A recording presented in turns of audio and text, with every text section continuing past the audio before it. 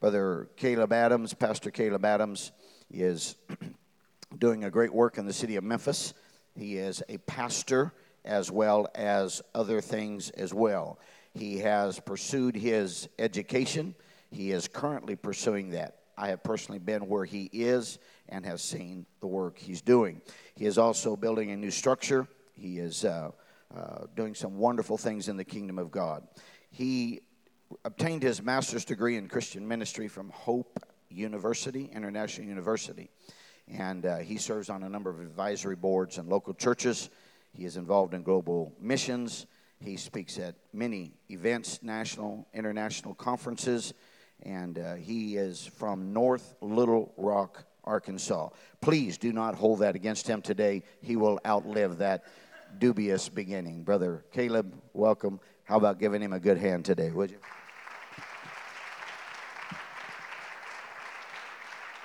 Thank you. It is an honor to be here today and to participate in the symposium on the Apostles' Doctrine. And what a beautiful setting to showcase such a beautiful doctrine. My subject today is the sufficiency of the Apostles' Doctrine. The Apostles' Doctrine encompasses the beliefs and practices of the founding apostles of the Christian church. These apostles were hand-selected by the Lord and given unique authority to author the tenets of the Christian faith. At the end of the first century, the writings of the apostles and other individuals inspired by the Holy Spirit to write New Testament scripture were complete. The doctrine of the apostles, as outlined in the New Testament, is a fully developed theology that needs no ancillary or subsequent development. Unfortunately, many Christian sects use the works of early church fathers, early American evangelicalism, and reader response hermeneutics to shape modern theology into something far removed from that of the original apostles. In particular, Christology and soteriology have experienced significant evolution from their original forms. The church should reject ancillary development of the apostles' doctrine. Instead, it should focus on better understanding and articulating the fully developed doctrine that has been given us. The apostles' doctrine. The apostles preached and taught what they received from their one-on-one time with Jesus and from direct revelation. These teachings were codified into doctrine and subsequently taught to the churches by others as a governing body of beliefs.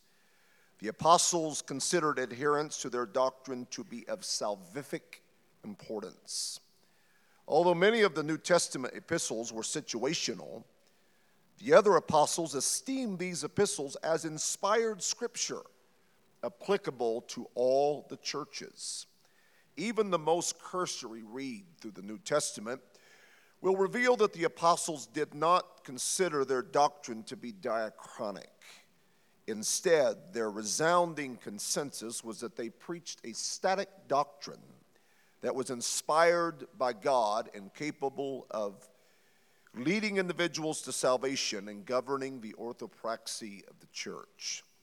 Numerous statements by the apostles reveal intense opposition to any alteration of the words they wrote or the gospel they preached. And I'm going to give you several of the quotes, and when we read them, I think it's important for us to try to feel the passion and the heartbeat that was in the writers when they penned the following words. Paul admonished, "Stand fast, hold the traditions which ye have been taught, whether by word or our epistle." He further stated that disobedience to his words were grounds for excommunication. "If any man obey not our word by this epistle, note that man, and have no company with him." Peter warned against reassigning meaning to Paul's writings in his epistle. Paul talks about these same things in all his letters, but part of what he says is hard to understand. Some ignorant and unsteady people even destroy themselves by twisting what he said. Paul even stated that God would use his gospel as the criteria for judging men's souls. Clearly, the apostles viewed their doctrine as synchronic and not to be subjected to any alteration by its recipients. Immediately after the birth of the church at Pentecost, Luke noted that the disciples continued steadfastly in the apostles' doctrine. Subsequent passages indicate a premium was placed on continuance in the apostles' doctrine. Paul complimented Corinth for their continuance. Now I praise you, brethren, that you remember me in all things and keep the ordinances as I delivered them to you. Peter echoed Paul's words in his second epistle, that ye may be mindful of the words which were spoken before by the holy prophets, and of the commandment of us, the apostles of the Lord and Savior.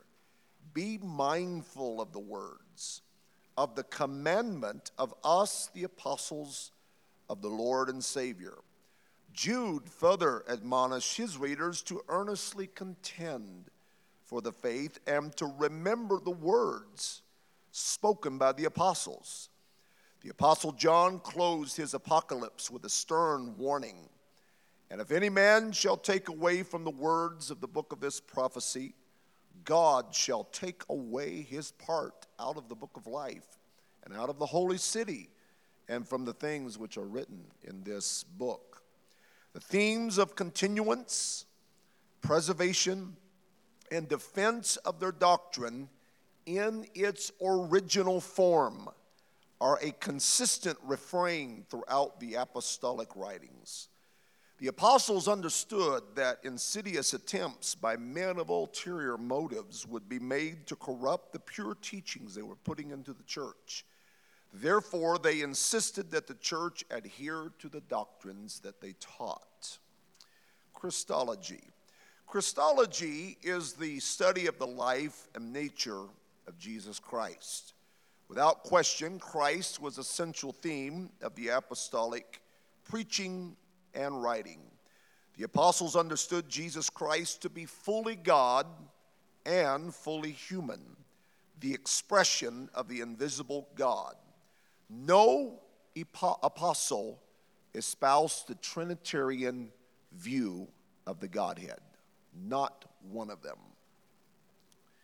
Paul stated his belief in one God.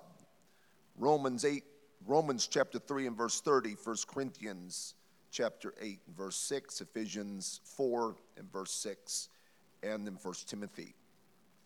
Paul also stated that God is one.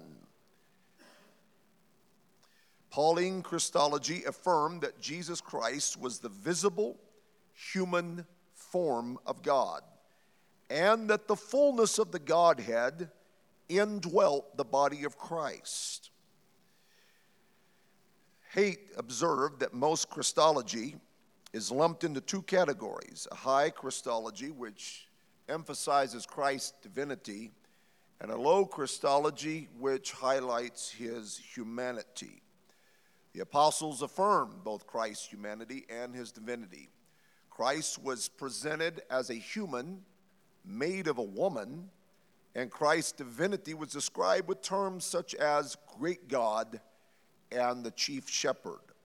The apostles understood Christ to be the Savior, and that his Spirit was the same Spirit that indwelt believers.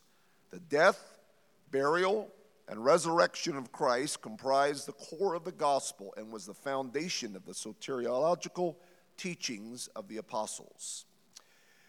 The apostles handed us a fully developed doctrine of salvation.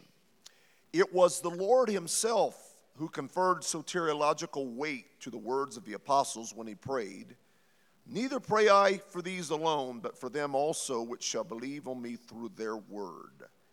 Furthermore, Peter was given the keys to the kingdom of heaven. Therefore, careful attention should be given to the soteriological statements of the apostles. Apostolic teaching emphasized Salvation is predicated on the death, burial, and resurrection of Christ. But just as importantly, they articulated the response required to receive salvation. The appropriate response to the gospel is repentance, baptism, and spirit infilling. Throughout Acts and the epistles, the act of repentance is directly connected to one's conversion, as is water baptism by immersion in the name of Jesus Christ. The apostles also emphasize the infilling of the Holy Spirit as an essential part of conversion.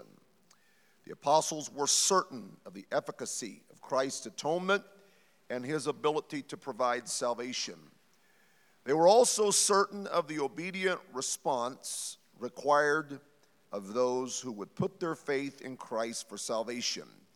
In no case did they hint that the response of repentance, baptism in Jesus' name, and receiving the Spirit were optional addendums to one's conversion. In the next section, I'm going to spend some time on doctrinal drift, the problem of doctrinal drift, because this very much speaks to where we are today, the church world at large. A glance across the spectrum of modern denominations will reveal that a significant portion of Christendom has drifted far from the beliefs and practices of the original apostles. Trinitarian Christology and the current practical soteriology promoted by many church leaders today is much different than that of Peter and Paul. Modern theology is becoming increasingly detached from its apostolic mores. This doctrinal drift is the result of a confluence of acceptance of early church fathers as the authoritative interpreters of Scripture, the influence of early American evangelicalism, and reader response criticism. Each of these factors have subtly usurped the role of the original apostles' doctrine in shaping the theological framework of the church. Let me speak to you for just a moment regarding the early church fathers. And one of the challenges in preparing this presentation is the study of early church fathers and the writings is such a vast study. There was no way to do it justice in the brief amount of space and time that we have to deal with here. So I just scratched at the surface and hit a couple of highlights that could be expounded on for many hours should someone take the time to delve into it. The development of Trinitarian dogma over the first 4 centuries of church history profoundly changed the Christology that was handed to us by the apostles. With the emergence of Trinitarianism, Jesus no longer embodied the fullness of the Godhead. Instead, he became part of the Godhead. The Trinitarian view of Christ did not originate with the apostles. Rather, according to Encyclopedia Britannica, it developed over several centuries and through many controversies. According to the New Catholic Encyclopedia, it was only at the end of the 4th century that what might be called a definitive Trinity dogma, one God in 3 persons, became thoroughly assimilated into Christian life and thought. Tertullian, who was born in 160, the Common Era, died in 220, is credited with inventing the word Trinity. It would have been in its Latin form, Trinitas. Tertullian's Christology suggested that Christ was subordinate or second to the Father. Tertullian's treatise against Praxeas presented Christ as a distinct person from the Father and was a major influence on the Christology of his era.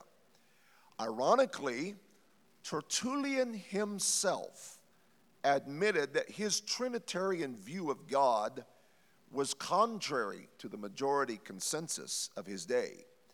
In Against Praxeas, he stated, "The simple, indeed, I will not call them unwise and unlearned, who always constitute the majority of believers, are startled at the dispensation of the 3-in-1.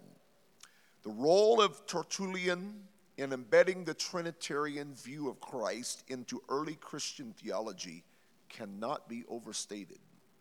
His writings provided a tremendous impetus to the shift away from oneness Christology of the apostles to the Trinitarian Christology currently embraced by much of Christendom." Another pioneer of Trinitarian Christology was Origen. He was born in 184 and died in 254. Like Tertullian, Origen approached Christology from a distinctly Trinitarian perspective. And Origen's primary contribution to Christology consisted of the idea that the Son of God pre-existed the incarnation. And if I may deviate from the notes for just a moment, I want to point out that if Tertullian and Origen were to stand in front of modern Orthodox Trinitarians, their Trinitarianism would be soundly rejected because they did not believe that the Son was co-equal to the Father, but rather they subordinated the Son to the Father. So the Trinitarians who developed their erroneous idea of the Godhead, largely from the writings of these men, don't even fully believe what these men wrote, who handed them their theology. Following Origen, the Cappadocian bishops, Basil the Great, Gregory of Nyssa, and Gregory of Nazianzus, further developed the idea of one God in three distinct, and they added, co-equal persons. By the end of the 4th century, Trinitarian Christology had been codified into church dogma and continued through the Reformation until our present day. The early church fathers who placed Jesus into a triune Godhead were far removed from the original teachings of Paul, who put the fullness of the Godhead in Jesus. When modern theologians overstep the clear oneness view of Christ in the New Testament text to embrace a Trinitarian dogma of early church fathers, they implicitly suggest that the church fathers from the 2nd century and later knew the identity of Christ better than the apostles who lived and interacted with him in the days of his flesh. And in my opinion, that is an exercise in extreme arrogance to believe such a thing. Early American evangelicalism. If the early church fathers began doctrinal drift by severing the Christological ties to the original apostles' doctrine, early American evangelicals capsized the theological boat concerning soteriology. If one were to ask the majority of evangelicals the same question that was posed to Peter on the day of Pentecost, what must we do? The quick reply would be that we must accept Jesus Christ as our personal Lord and Savior. Then we would be led in a sinner's prayer. Mainstream denominationalism widely accepts conversion by accepting the Lord as the appropriate response to the gospel. However, accepting Jesus as personal Savior is nowhere to be found in the original teachings of the apostles on soteriology. The apostles were adamant that the correct response to the gospel of grace involved repentance, water baptism by immersion in Jesus' name, and the infilling of the Holy Ghost. The apostolic pattern regarding baptism was to baptize the new convert immediately upon believing on the Lord. In modern times, it is common for significant time to elapse between one's initial belief on the Lord and their baptism. Viola points out that in the first century, this lapse between belief and baptism was unheard of. Today, accepting the Lord has replaced the function of baptism as the primary confession of faith. Furthermore, it is common for Protestants to proclaim that one is filled with the Spirit through faith at the point of conversion, whereas Catholics and the Eastern Orthodox assert that the Spirit comes at water baptism. These common beliefs concerning the point in which a person is filled with the Spirit are radically removed from the apostolic pattern, which demonstrates Spirit infilling as a separate and distinct experience from both believing and baptism. Some Pentecostals have correctly identified Spirit baptism as a distinct experience, but have denied the soteriological significance of the same. However, the apostles believed that Spirit infilling was essential to salvation and was the means by which one was joined to the body of Christ. When one considers that the doctrines of soteriology have eternal implications to the state of one's soul, the current dichotomy between the New Testament plan of salvation with that of modern evangelicals is quite astonishing. This begs the question, how did we drift so far? Who instigated this? When did it begin? Who is to blame? The separation of baptism from initial belief began in the 2nd century, when certain influential Christians taught that baptism must be preceded by a period of instruction, prayer, and fasting. Once baptism was no longer associated with initial belief, the way was cleared for early American evangelicals to substitute the sinner's prayer for water baptism as the primary confession of faith. Early American revivalist D.L. Moody is credited as the very first to introduce the sinner's prayer as the way to salvation. Moody's sinner's prayer was brought to popular and mainstream usage by Billy Graham in the 1950s with his Peace with God tract. It is noteworthy that the sinner's prayer has undergone a significant softening in more modern times. Chitwood made the following observation: where sinners were once exhorted to pray to God for Christ's sake, to soften your hard hearts, to change your corrupt natures, and bow your stubborn wills, and to mold and form you into his own blessed image, they are now encouraged to invite Jesus into their heart and life. The language has obviously softened, and the Calvinistic theology has been modified. One could argue that an entire shift of focus has taken place. The sinner was once instructed to phrase the question, "Will you accept me?" The sinner is now instructed to make the statement that I will accept thee. This shift is representative of the changing face of theology in the Protestant world.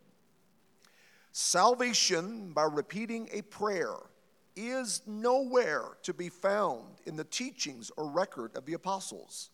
Faith towards God, repentance, water baptism, and the infilling of the Spirit were all distinct acts associated with each conversion in Scripture.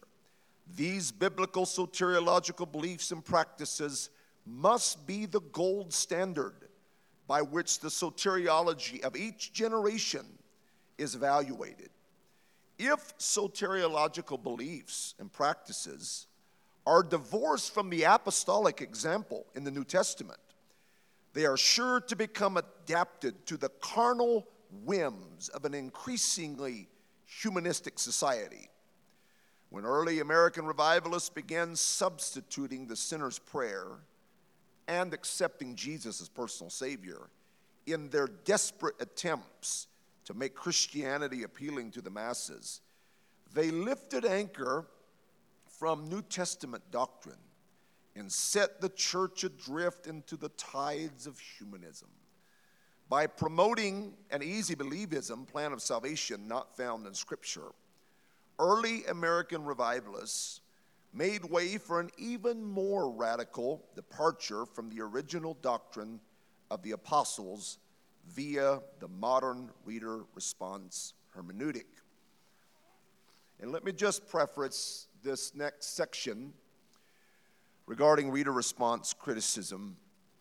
In my opinion, this will become one of the greatest challenges that we will face as a church body in the defense of the doctrine moving forward. Many people are not familiar with this, and I will just briefly open the door to it in this section, but it would do us all well to familiarize ourselves with this. Reader response criticism emerged as a popular biblical hermeneutic in the 1970s and 80s.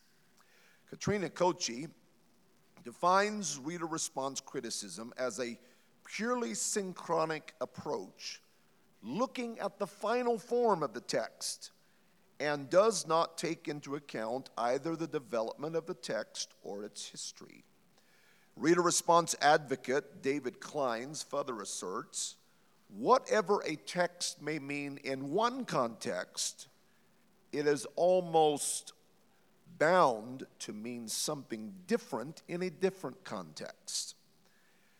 When theology is formulated using the reader response hermeneutic, the message of Scripture becomes more about what the reader interprets it to mean in light of his or her given context than about authorial intent. When authorial intent and the historical context of the New Testament is no longer a primary factor in shaping the meaning of a text, the resulting theology derived from said text becomes somewhat fluid. When a text is stripped of its inherent meaning, the reader must impose his or her personal and cultural biases on Scripture and risk drawing conclusions regarding the text that are radically different than those intended by the divine author. Some of the advocates of reader response have sought to mitigate the highly subjective outcomes of allowing individual readers to assign meaning to a text by insisting that the text be defined by an interpretive community. In either case, the meaning of the text is somewhat altered from that of its original author. When evaluating the validity of reader response criticism as a hermeneutic, we must pose the question, was the apostles' doctrine as presented in the New Testament dynamic or static?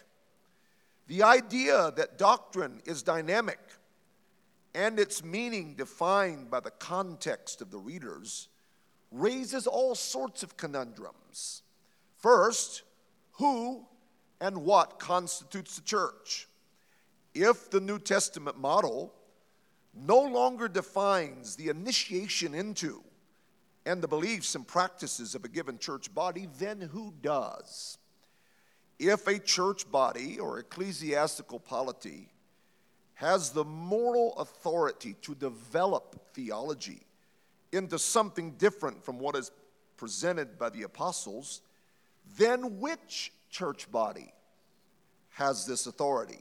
Or do they all? From whom do they derive their authority? And how do we explain the hundreds of varying church groups who reach radically different conclusions regarding the meaning of Scripture. Do all have the moral authority to patent their own version of truth, even when said truths are contradictory to each other? When the door is open to manipulate the apostles' doctrine to mean something different from what it did in its literal historical context, absolute truth is lost and mass confusion reigns. In such a world, the original beliefs and practices of the apostles lose all relevance and ability to shape today's church. When we consider that the Bible deals with matters of ultimacy, the implications of assigning new meaning to Scripture apart from the original intent of the authors is quite frightening indeed. Understanding and an articulation. Timothy was admonished to give attendance to, meditate on, and take heed to the doctrine of the apostles. In so doing, he would procure salvation for himself, as well as those to whom he ministered. He was also advised of the importance of studying the Word and of preaching doctrine. The advice given to Timothy holds true for us today. The doctrine of the apostles offers a fully developed Christology and soteriology, but ministers must apply themselves to understanding the doctrine and develop the skills to articulate it to others. The Scriptures cannot be fully understood through a purely rational academic approach apart from the aid of the Holy Spirit. It takes the Holy Ghost to get it, to see it, and to understand it. It is only through the enablement of the Spirit that one can fully grasp the full weight and meaning of the Scripture. Therefore, much emphasis should be placed on Spirit infilling, as exemplified at Pentecost, as a prerequisite to biblical interpretation. Once the doctrine of the apostles is grasped via Spirit-given revelation, their message must be communicated to others. The minister of the gospel must also rely on the enablement of the Spirit to empower the simple apostolic gospel message instead of resorting to hubristic attempts to make their message more palatable to modern minds. The power and demonstration of the Spirit was a hallmark of the ministry of the apostles throughout the New Testament.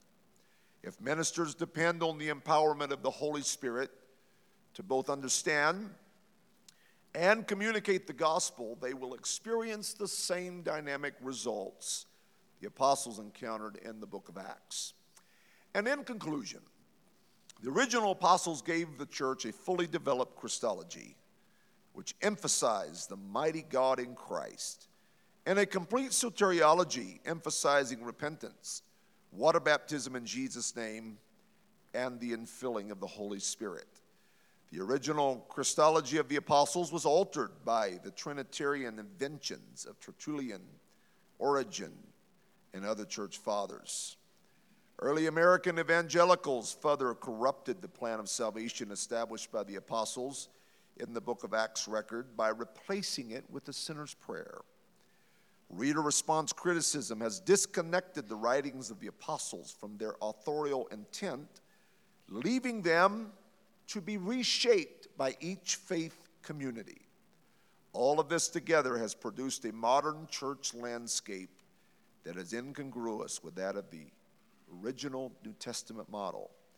The great need of the present day is a return to the original beliefs and practices of the apostles as shown in the New Testament. The New Testament model is the ultimate standard by which both orthodoxy and orthopraxy should be gauged. If ministers lean on the empowerment of the Spirit to understand and articulate the original doctrine of the apostles without any additional embellishment, they will find their doctrine entirely sufficient to guide today's church in steady growth and revival.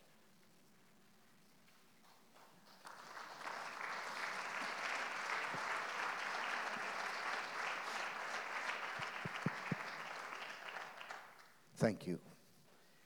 We're going to enter our question and answer session. And just to inform you, before our next session, we will reserve 5 to 10 minutes before our session with Dr. Wilson to give you a momentary break to just stretch and allow your blood to flow a little bit. So if you're watching the clock, we will probably reserve that amount of time for that. So, reminder, keep your questions concise, on point, hopefully written down so that we can redeem the time. Very interesting subject, very relevant subject today. So we're going to open this up for questions this morning. I have, let me get the one in the back first. And we're connected back there with some of our audio listeners. And let's give them an opportunity first. Brother Mayo.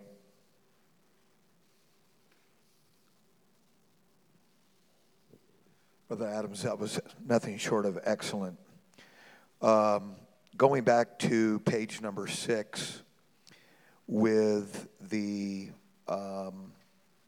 description of doctrinal drift and early church fathers, I must confess I am fascinated, and I have been for many years, about this period of time. Could you articulate a little bit more, perhaps, about what brought about the gap from the apostles themselves to the early church fathers? I know that you mentioned here the Christological implications, and was just wanting to hear a little bit more from that, if you could add something. Thank you. Well, the Trinitarian view actually began in ancient Babylon, and many false religions had a trinity of gods. And early on, the first traces of Trinitarianism predated Tertullian. It was Justin Martyr who started suggesting some very primitive Trinitarian concepts. And his attempt was to bridge the gap between Christians and pagans. And so he brought an idea of a three-God Trinity into the realm of Christianity. And Tertullian, a few years later, grabbed that from Justin Martyr and greatly enhanced that. Then when we trace it down through church history, Constantine, leading up to the Council of Nicaea, also did that. But Constantine's motives for advancing the Trinity dogma were political.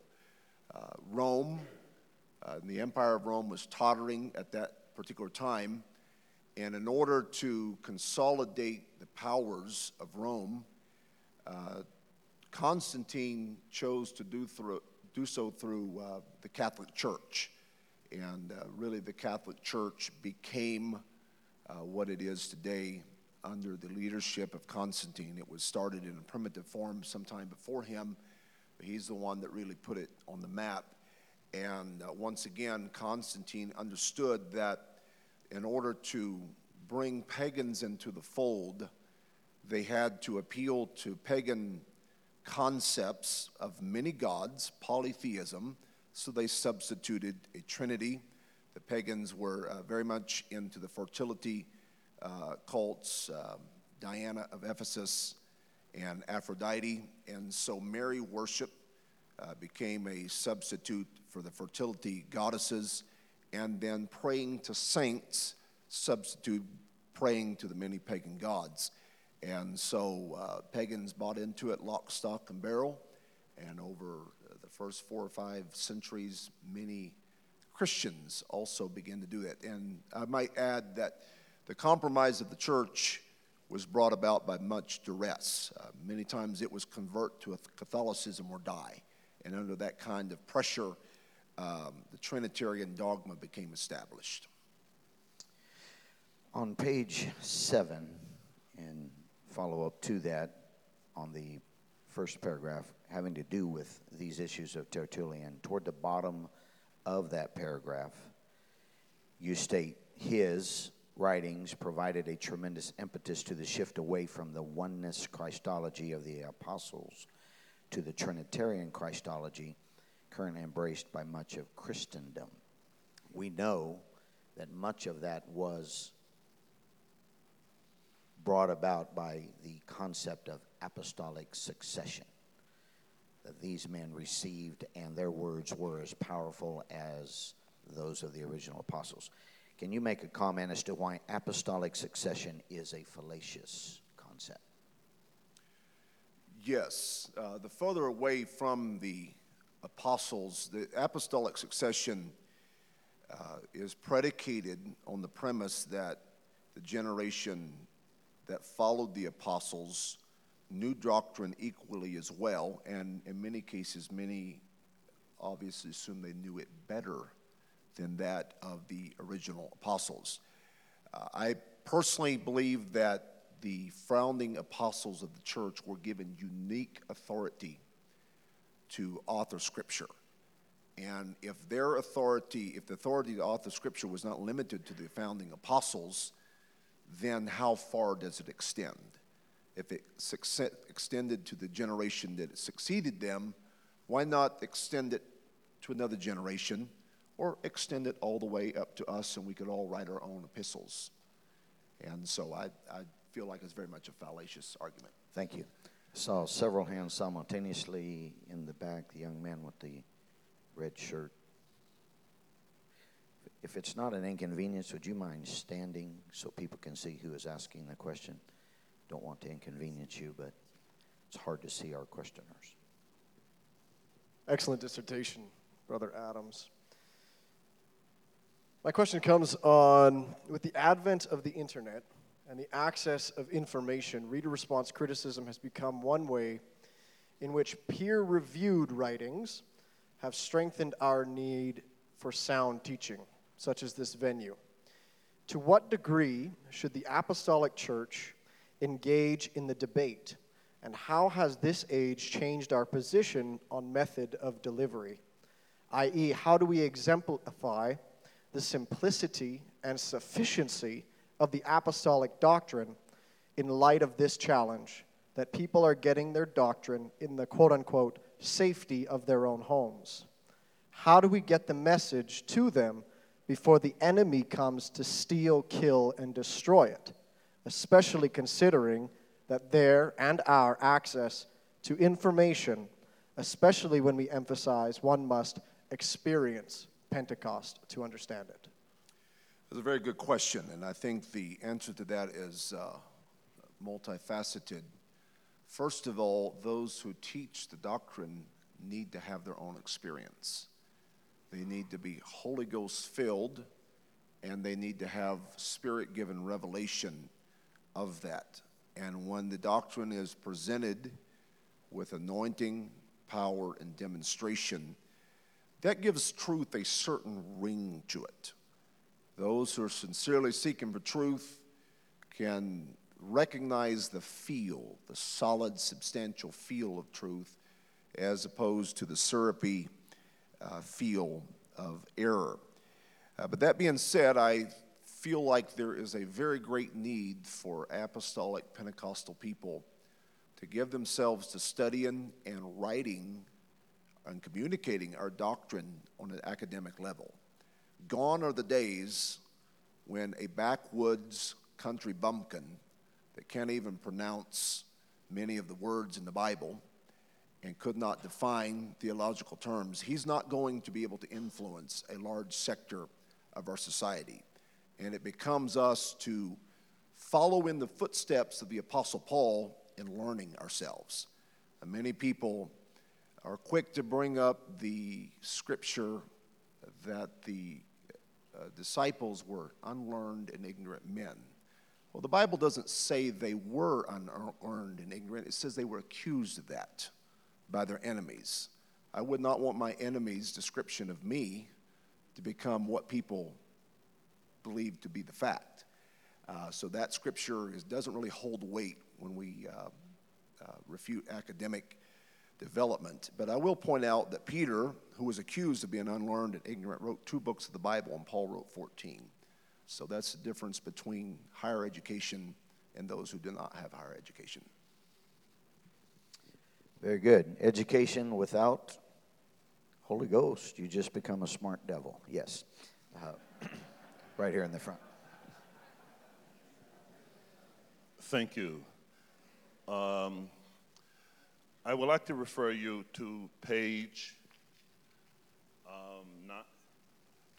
11, and I'll read the sentence. This is this reader response, and then I would like to connect it to the other page, number 5, on Christology. And I'm asking the question from the standpoint of a pastor of more than 30 years. It says, the idea that doctrine is dynamic and its meaning defined by the context of the readers raises all sorts of conundrums. And I like to add to that conundrum for the pastor. In other words, just as you stated, the messenger delivering the doctrine is presented with solid anointing and power. And then I like to connect that with page number 5 when we talk about the Christology. Page number 5 at the top says, the apostles affirm both Christ's humanity and his divinity. So the conundrum of the pastor is to deal with both the humanity and the divinity of Jesus in dealing with the reader's response.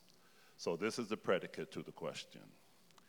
Being fully human and tempted in all points as we are, yet without sin, and being our human example. And I'm glad that my wife stepped out because she would kick me on this particular question.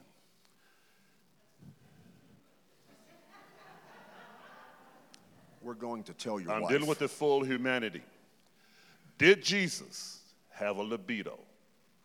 And could Jesus procreate? And give us scriptural instances where you think this might be inferred. Again, like I said, the challenge of the conundrum of the practitioner is dealing with Jesus as our perfect example.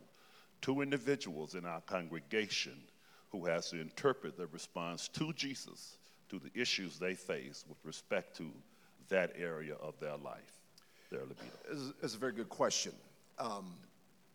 Did Jesus have libido and could he procreate? My opinion on that is yes, because he was fully man. But when the Bible says that he was tempted in all points, such as we are, and yet without sin, that does not mean that Jesus was tempted to do everything that every person is tempted to do. It said on all points. And temptation, all temptation can be lumped into one of 3 categories: the lust of the flesh, the lust of the eyes, and the pride of life. And in his wilderness temptation, he was tempted with the lust of the flesh, command the stones be made bread, the lust of the eyes, all the kingdoms of the world will I give it to you, and the pride of life, which is the temptation to perform, he encountered when the devil said, cast yourself down just to prove you are who you say you are. But I do not know of any passage that refers to Jesus' procreative temptations or whatever. So, From this section over here in the back, Nathaniel Urshan, please. Would you stand and tell everybody who you are? No, I'm teasing. I'm Nathaniel Urshan. Thank you, Brother Adams, for a wonderful perspective on this sufficiency of apostles' doctrine. One of the problems that people have is wrestling with bias. They're raised with a Trinitarian orthodoxy.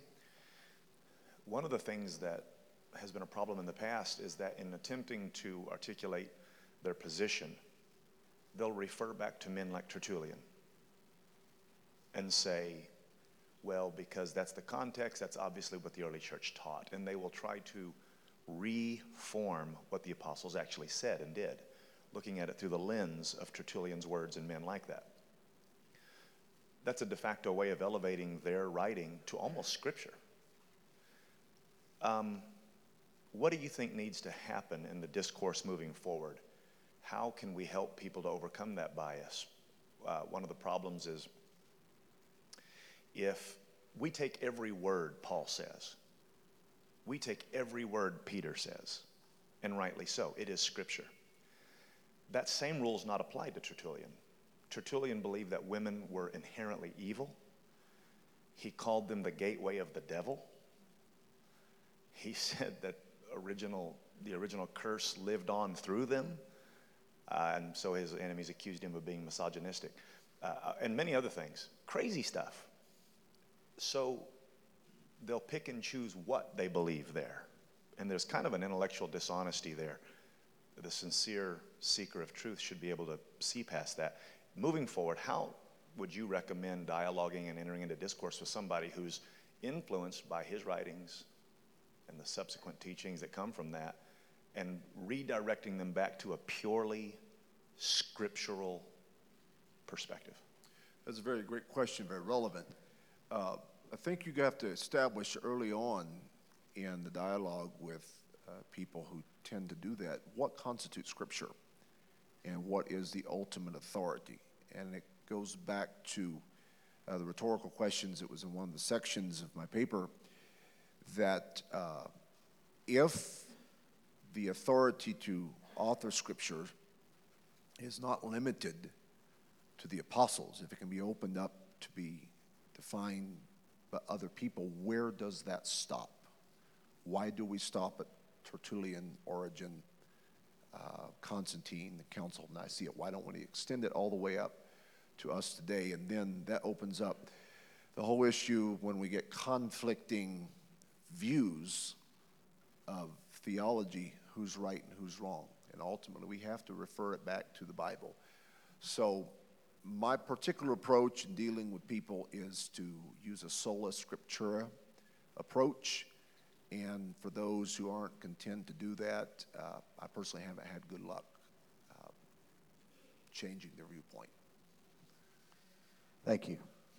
May we pause a moment and ask, are there any questions from our listening audience on Holy Ghost Radio? We certainly want to include them in this question session.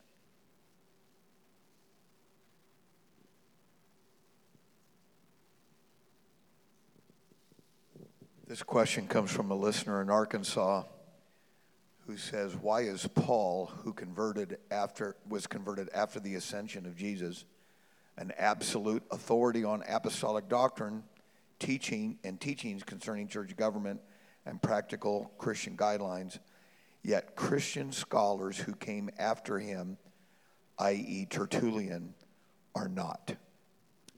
One of the prerequisites to be an apostle, as stated in Acts chapter 1, is they had to have seen the Lord.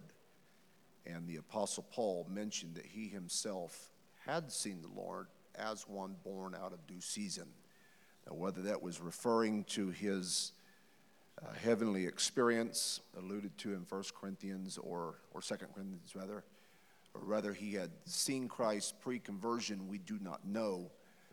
But I do feel like that placed Paul into a unique category. And then another strong consideration to accept Paul's writings as authoritative scripture is that Peter, who we know had the keys to the kingdom, referred to Paul's letters as scripture.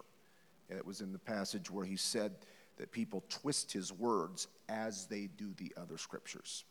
So I think both from internal evidence as well as the test of time, the Apostle Paul's writings are definitely deserving to be in the canon. Well said.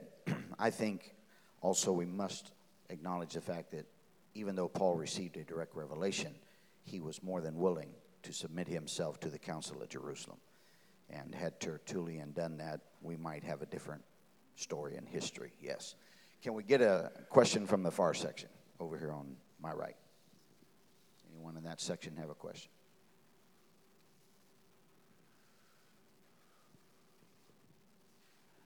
Well done, Brother Caleb's.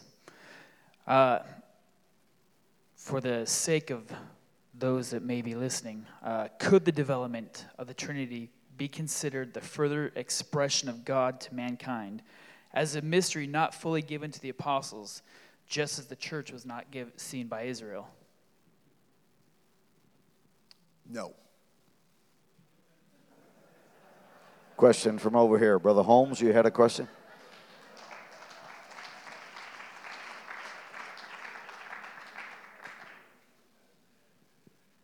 Brother Adams, I have a question with respect, again, to reader response criticism in relation to Pentecostal hermeneutics. On page 11, you write, when theology is formulated using the reader response hermeneutic, the message of the Scripture becomes more about what the reader interprets it to mean in the light of his or her given context than about authorial intent. And in the next section on page 12, under understanding and articulation, you state, the Scriptures cannot be fully understood through a purely rational academic approach apart from the aid of the Holy Spirit. It is only through the enablement of the Spirit that one can fully grasp the full weight and meaning of the Scripture.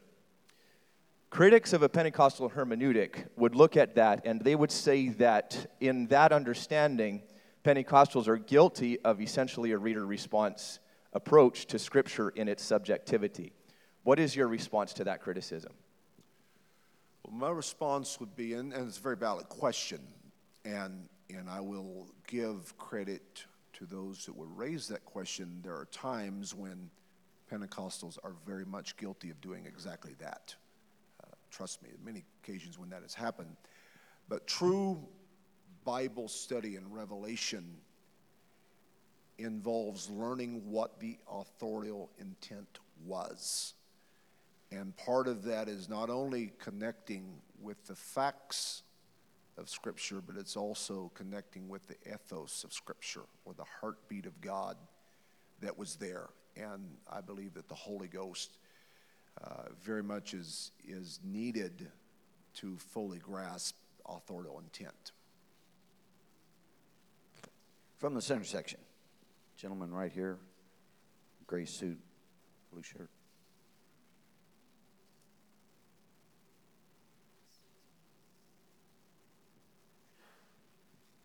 Thanks, Brother Adams, for your presentation.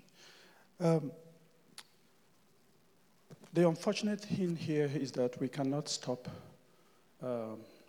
people who teach erroneous doctrines. We can't stop them until they also receive revelation. And I do realize that people would always validate whatever they believe by putting it in writing and publishing it. So we have tons of messages, Bible study materials, sermons, but my question is, are there any materials published by yourself or anybody in a group of ministries dedicated to addressing the apostles' doctrine? Are there materials that you can recommend for us to keep in our libraries and read? I recommend Dr. Wilson's book on Pentecostal theology. And there are lots of other books available, and David Bernard is one premier apostolic theologian that has written quite a few good works as well. And there are countless others. I just can't recall them at this moment. Pastor Adams, I'd like to submit a moderator's question. In view of the historical significance of the events that you recorded here concerning Tertullian, Origen, and other, quote, post-apostolic fathers, am I correct that the modalistic monarchian movement, as we would define it in these centuries, up until the year 1000, were indeed in the majority, and that this group was in the minority, but their volume of writing is greater than the volume of writing by the modalistic camp? Is that a correct assessment? I don't know at what time period they stopped becoming a majority, but I do know from everything that I've been able to read that through the 4th century and possibly until the year 1000, they were a majority. Tertullian himself said that the great majority of believers who were simple souls were of the other persuasion. And as was mentioned in one of the sessions yesterday, one of the reasons that we don't have a lot of oneness writing is because the Catholic Church aggressively confiscated, burned those writings, and killed the people who owned them. And so, and a lot of what we know of the monarchians and the Montanists were from what we read about their detractors who were opposing their works, and we're able to excerpt quotes from their writings that way. Back to the center section. Someone have us? I saw the hand toward the back in the back far corner.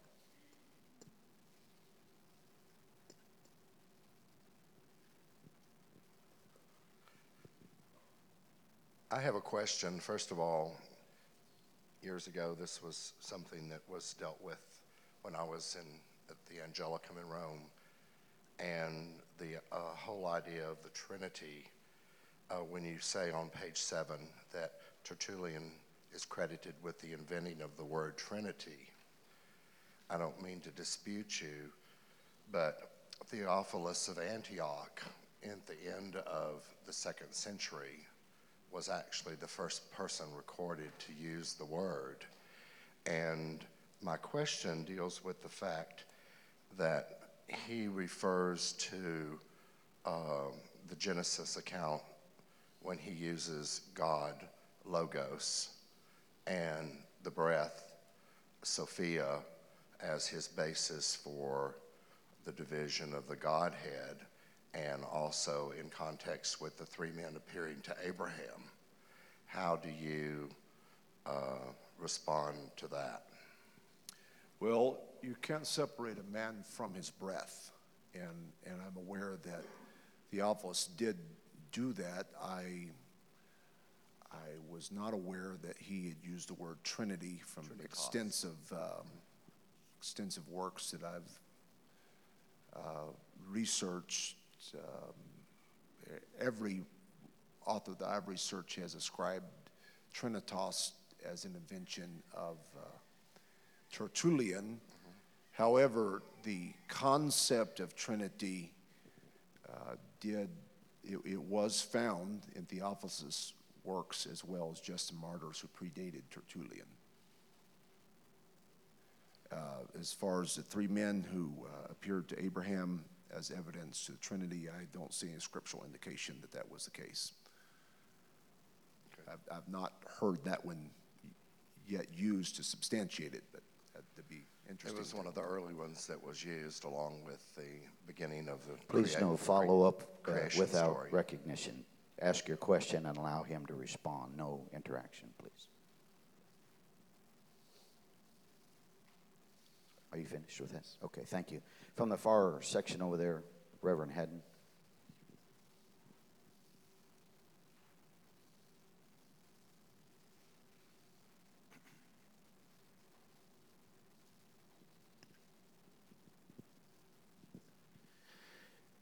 I just felt, and pardon me for kind of breaking decorum on this, but to respond to the last question of Theophilus, when Theophilus used the word Trinity, it was never used within the benchmark of a threefold Godhead.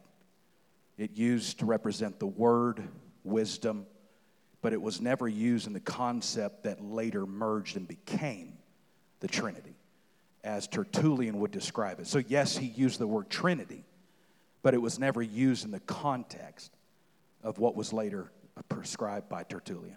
So sorry for breaking decorum here, but I just felt to clarify.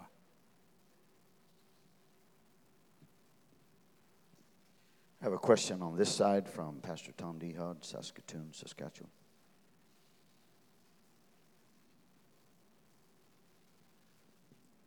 Thank you, Brother Adams, on a phenomenal paper that was presented. My question, in regard to Brother Mayo's question about the effect of the beliefs of church fathers on the development of Christological understanding, you brought in the belief of pre-existing mythological pagan trinities. In my studies, I have found that the integration of the Greeks into the early church community brought about a deep discussion of the degree of Jesus' divinity and humanity from the Platonic logos concepts, which overtook the monotheistic views of the apostles. Could you comment on the influence of the Greek logos influence? Yes, as you mentioned, Plato was the link between the Babylonian concept of Trinity to that of the Christian world. I do know there was a very strong link there, and Plato was one of the ones that laid the philosophical framework to separate the logos of God from the person of God, which eventually became, as the second person, the Son of God.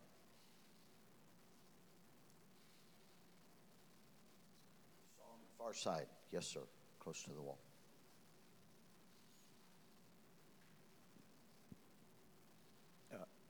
A few moments ago, you mentioned books and literature. Do you know of a periodical or a writing or a paper, a book that shows maybe an outline or a timeline of the apostolic doctrine, the original church to today? My fear is and concern is that a lot of it was done in secrecy due to the atmosphere that the Catholic Church brought on. I know from reading Sir Isaac Newton's writings that his own true feelings on and beliefs on Christianity he kept in secret up until his deathbed. But do you know? So my question is, do you know of something that shows a timeline? Yeah, one excellent work that I would recommend is called After the Way, called Heresy by Wiseman. I believe Wiseman is Weisman.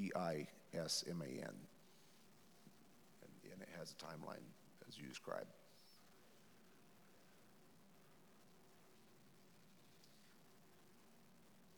Let me take the gentleman right here on the front, please. And may I request, in deference to decorum, once you ask your question, surrender the mic back to the cadet so that there's no interactive conversation. When you ask your question and surrender the microphone. Thank you. Darren Price from Wisconsin. Could you clarify, in my notes, a statement that you made about the individual who is teaching or preaching the apostolic doctrine not being articulate enough to do so? Because it begs the question, Peter, who was a fisherman, but after he'd received the gift of the Holy Ghost, preached the first apostolic message on the day of Pentecost. So I just want to make sure that I get that right. Your comment about country bumpkin or something like that, I just want to make sure I had it right in my notes. Could you clarify, please? Yes. First of all, Peter was accused of being ignorant and unlearned. I don't believe that is entirely the case, because we know he did write 2 books of the Bible. And when you read his communication as outlined in the book of Acts, he was obviously able to express himself well. And his writing was done well in both the epistles of 1st and 2nd Peter. So to allege that he would be illiterate or inarticulate, I don't think would be fair. I grew up in the country, a mountainous region of the United States, where people indeed were ignorant and unlearned. And some of the crazy theology that was concocted back in the mountains would just astound all of us here today. And so I feel that every preacher must do as the Apostle Paul say and give attendance to reading, exhortation, and doctrine. And he also said to study to show yourself approved to God. So there is a certain degree of divine approval that only comes through study. And if a minister is not willing to apply himself to that kind of study, I think he should go be a plumber. On this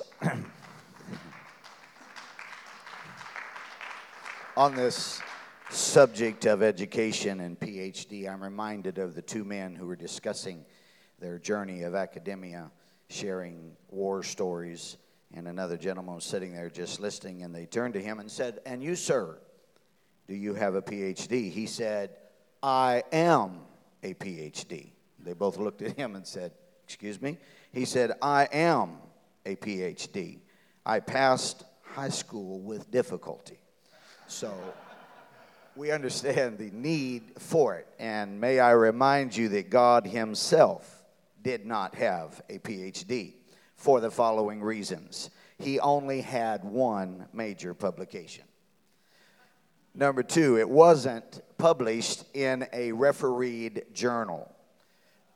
Number three, there are those that doubt whether he wrote the book himself. Number four, he created the world, but his critics say, but what has he done since? Number five, the scientific community can't replicate his results. Number seven, he rarely came to class and usually tells his students, just read the book. Number eight, his office hours are sometimes held on a mountaintop. Number nine, he doesn't present at conferences. And number 10, he spent too much time teaching and not enough doing research. So would you stand with me on that note, and let's give Dr. Adams here a good round of applause.